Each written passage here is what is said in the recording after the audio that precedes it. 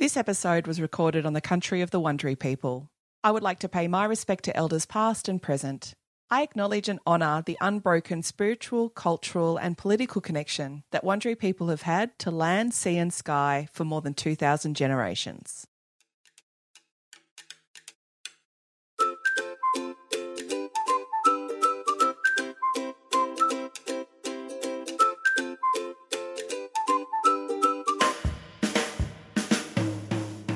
Welcome to Weekend Birder Podcast. I'm your host, Kirsty Costa.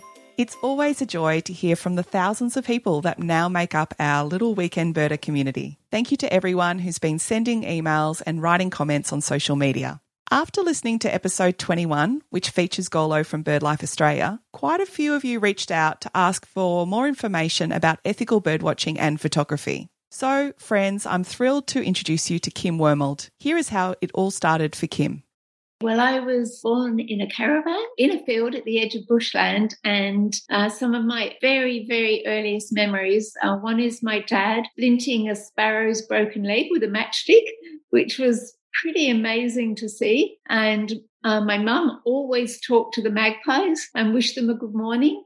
And I remember Mum, pointing out birds to me and always interested in bird life. So I've always been a birder and never far from my binoculars. I loved seeing beautiful photographs of birds. And back in around 2000, I went to buy a camera and they sent me out of the shop with a tiny little point and shoot. They said that'd be perfect for bird photography. And I couldn't get the shots I wanted. So I thought, I'm just not something I can do. I just enjoy other people's photographs. And some years later, an email came around from BirdLife Australia, and there were these magnificent shots that I sent off to family and friends. And then I noticed that it was all Canon and Nikon and no point and shoots. So I did some research, went and bought myself some proper bird photography gear, and absolutely love being able to capture the detail of birds, those exquisite little details that normally we can't see. And a long time ago as well, I used to have a wildlife shelter.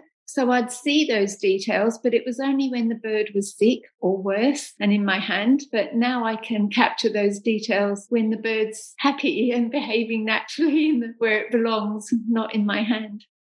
Kim's photography credentials are very impressive. Her images have received national and international awards, including gold medals and the coveted FIAP Blue Badge. She was a finalist for 3 consecutive years in the Australian Geographic Nature Photographer of the Year, and she's been listed in the International Who's Who of Nature Photographers. I'll put links to her website and social media in the show notes so you can enjoy her incredible photos. As a lifelong birder, Kim has spent many hours watching birds behaving naturally. She therefore finds it a bit unsettling to see photographs of birds that are clearly agitated. This includes fluffed up fairy wrens and other bush birds that are staring defiantly down the camera, or those that are trying to defend themselves and their territory. So Kim is here to help us all become better bird watchers and bird photographers by showing respect to the birds around us. Let's start off by thinking about bird nests. Sometimes you don't realise it's a nest until you look on the back of your camera and you see that the bird is carrying food or nesting material or something, and then it's like, woo, right, back off. I don't want to be involved with that. Unless it's something like I'm supposed to be there. Like I was up at Scotia with the AWC some years ago photographing a mallee fowl mound. Under those circumstances, it's a bit different, but I was under my hide. I didn't go close, although some people do. I chose to keep my distance, and I got some shots that have been useful, and I saw some amazing things. Taking photographs of birds at the nest or birds feeding is the easiest bird photography there is to do. There's nothing clever about it. They're sitting targets more than just about anywhere else that you find them. That it attracts so many photographers is a shame, because I don't think most people would want to cause a nest to be neglected or abandoned. And when you're photographing a nest, some photographers will garden a little bit, which opens that nest up to predation from ravens and currawongs and magpies, other birds that are then more able to see the nest. It also, our little dead end tracks are great leads for foxes and cats. That gardening can affect, obviously, their protection from inclement weather as well, or too much sun or rain, and just the disturbance there. So quite often you'll see pictures of birds that are looking quite stressed, and they might say, oh, this one was bothered that I was close to the nest or something. Beyond that, it's also that parent bird should be foraging for its nestlings. It shouldn't be worrying about photographers. And it's just a shame when they can't get on and do what they're supposed to be doing. And I'd hate to feel that I disturbed a nest. Years ago, I would take nest shots from very far away, and I would never, ever dream of touching a twig, but I won't even do that anymore. I've been asking more competitions to ban nest shots, so anybody else who'd like to join with that, and more Facebook groups say, please don't allow nest shots. Some of them say they do because the people use the long lens. Well, I've got a long lens too, but what you don't know is that does everyone who's doing them have a long lens? We don't know that. And I do think that most people would be genuinely upset if they thought a nest had failed because they're around. The gardening phrase that Kim is referring to is when photographers or birdwatchers remove sticks, leaves or branches that are getting in the way of them seeing a bird clearly. It's best to avoid doing this because it can actually reveal a bird's nest to predators. Previous Weekend Birder guests have also talked about what they've learnt about the impact of using callback. Callback is a birdwatching term that is used to describe when someone plays a recording of a bird call on their phone or their device. People usually do this to help them identify a bird that they're hearing or to encourage a bird that they want to see to come closer to them. Kim agrees that this isn't a good idea and she never uses callback in order to take one of her award-winning photographs. For me, that's mainly for the well-being of the bird, and there's some very good reasons why I choose not to use it. But also part of the magic of birding for me is what I can find by being part of their environment, not by tricking them in some way and getting them to emerge. To me, that would spoil it for me. I'd rather miss out on the bird. Like I've been to Hatter Colquhoun so many times to try and find the mallee, emu wren. And one day I'll find it, and it won't be by playing callback. Callback can really quite significantly impact the birds. It can affect their breeding opportunities and the nest viability, mainly because the male bird will come out to try and see which bird is invading his territory. He can't get rid of them. And so the female bird says, hey, this guy's not much good. He can't get rid of these males. I'll go somewhere else. And just that exhaustion that they can get too of coming out when they should be foraging for themselves or for their nestlings or looking out for predators. And instead of that, they're responding to callback. Previous Weekend Birder guests, like Mandy and Nicholas, have told us that birds string sounds together in order to communicate in their own language. When we use callback, we don't really know what the bird in the recording is saying. It's not our language. Kind of like when you're in a foreign country and you use technology like Google Translate to communicate with someone in a language that you can't speak yourself. Awesome if the tech gets it right. Not so awesome if the tech is actually speaking in an offensive way. Let's just say I've learnt this the hard way. Kim loves taking photographs of all birds, especially the little ones, and she does this by immersing herself in their environment. I just become a quiet part of the environment so that I can photograph birds behaving naturally, not birds staring at the camera with their feathers fluffed up, looking distressed, but behaving naturally. Like a couple of shots that I really like. One is of a New Holland honeyeater, really common species that a lot of us are lucky enough to see quite often. But this one had just pulled its head out of a flax lily and it's got a spray of pollen over its head. And in the burst of shots, the shots before and after are completely different. So capturing little magic things like that, or like the adult gannet grasping the head of its branchling, it was amazing. So I love capturing natural behaviours. I would love to see a mallee emu wren one day. So sometimes I'm hopeful that I'll see something, but if I don't, it's okay. That's what nature's offered me that day or that week, and that's okay. Kim mentioned the mallee emu wren, so I thought I'd pause for a moment to tell you about this very special bird. Emu wrens are found only in Australia, where they live in arid and semi-arid regions, basically places that are hot and dry and don't get that much rain. They are little birds, about 15 to 20 centimetres long from beak to tip, and their tails make up almost half their length. They are called emu wrens because these tails tend to be made up of 6 feathers, which are loose and coarse like an emu. There are 3 species in Australia, the rufous-crowned emu wren, the southern emu wren and the mallee emu wren that Kim mentioned before. The mallee emu wren is found in South Australia, Victoria and New South Wales. What makes this bird distinctive is that the male has a sky blue coloured face, throat and upper breast. Kind of looks a bit like a bib. Unfortunately, these birds are endangered, mainly due to habitat loss caused by farming and urbanisation, and also by introduced predators like feral cats and foxes, which is a common story that we hear about on Weekend Birder. And, like other stories that we've heard, the good news is that this bird is definitely on people's radars, and communities are working together to protect the remaining populations. A small population means that the Mallee emu wren can be hard to see and to photograph. But this doesn't deter Kim, who is maintaining her photographic integrity by respecting birds and by being thankful for what nature is offering each day. Here are some of Kim's other photography tips. Well, patience is a huge one. And I'd say not chasing the birds. Like sometimes I see, people going after them for a shot. I really don't recommend that. Like we've all got enough pictures of very fluffy, feathery bottoms, and we don't need any more.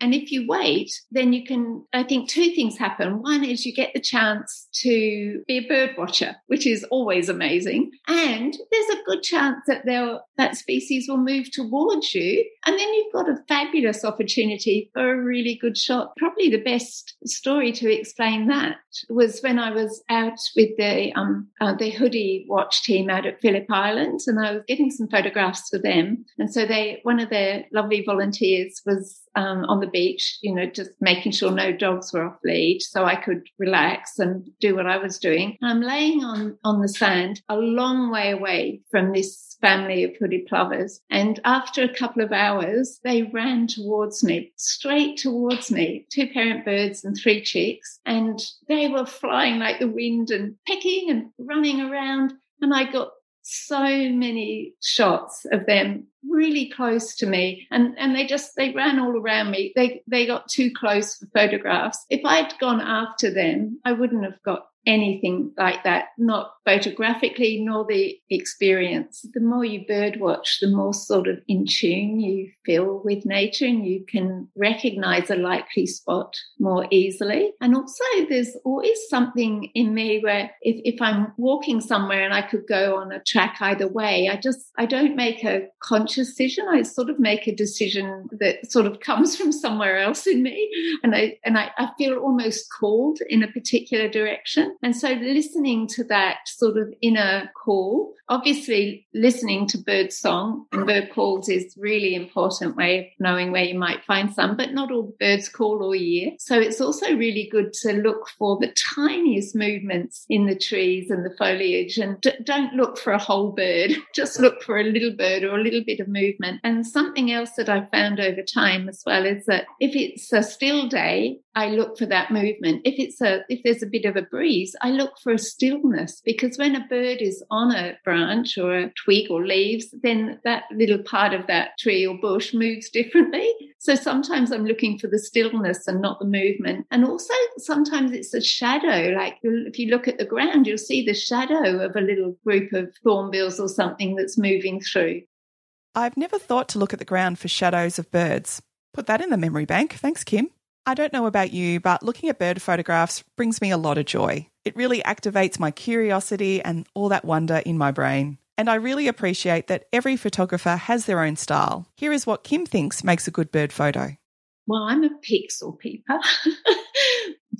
I absolutely love the detail. I love the detail. So for me, it's when the bird does not look distressed, when no flash has been used, when you've got a clear background. I mean, sometimes it's nice to have more of an environmental shot, but I love being able to use my depth of field to get the background blurred so that the bird becomes really the hero of the image and stands out. I like a bit of an interesting pose. I don't think we need to see birds doing things. Like you often hear of the 4 Fs of bird photography. They do make great photographs, but I've invented, so to speak, the P's, the 4 P's of bird photography. So it's okay to get portraits and pictures of them posing and preening and perching. Those things are what birds do. And I don't want people to think that they need to do anything that might not be quite ethical to get a photograph of a bird looking a bit more dramatic. You can get those things with patience and with respect. Those 4 Ps that Kim just mentioned were portraits, posing, perching and preening. If you would like some more help with the basics of bird photography, including how to focus on a subject and what camera to buy, check out episode 23 with Karina. Kim also recommends having a good field guide while you're out taking photos or birdwatching.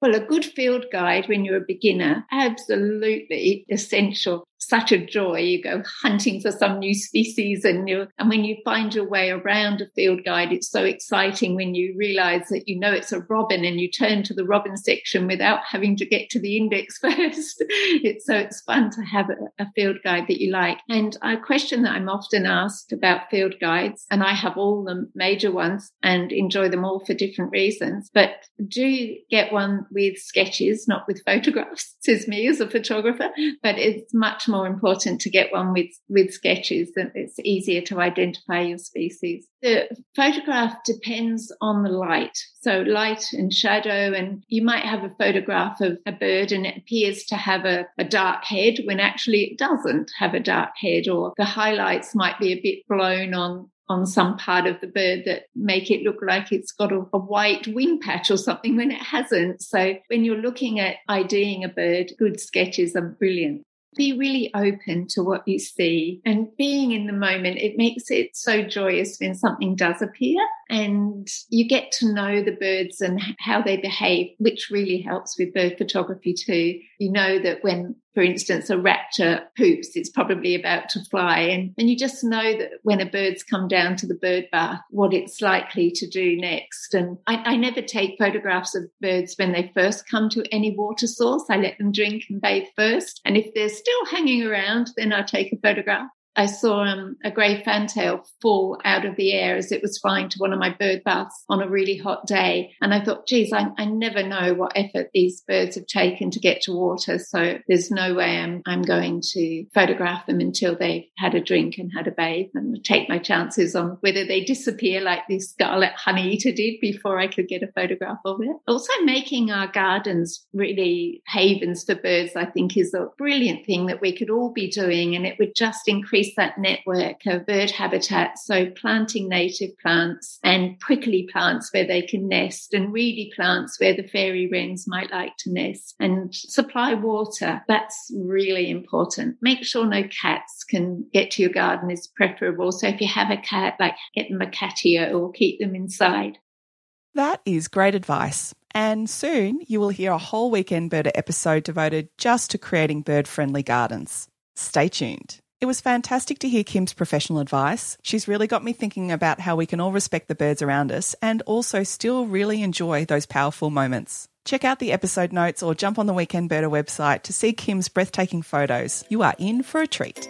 Weekend Birder is a podcast for all, so keep sending through your feedback and your episode topic requests, and I'll do my best to find awesome guests for you.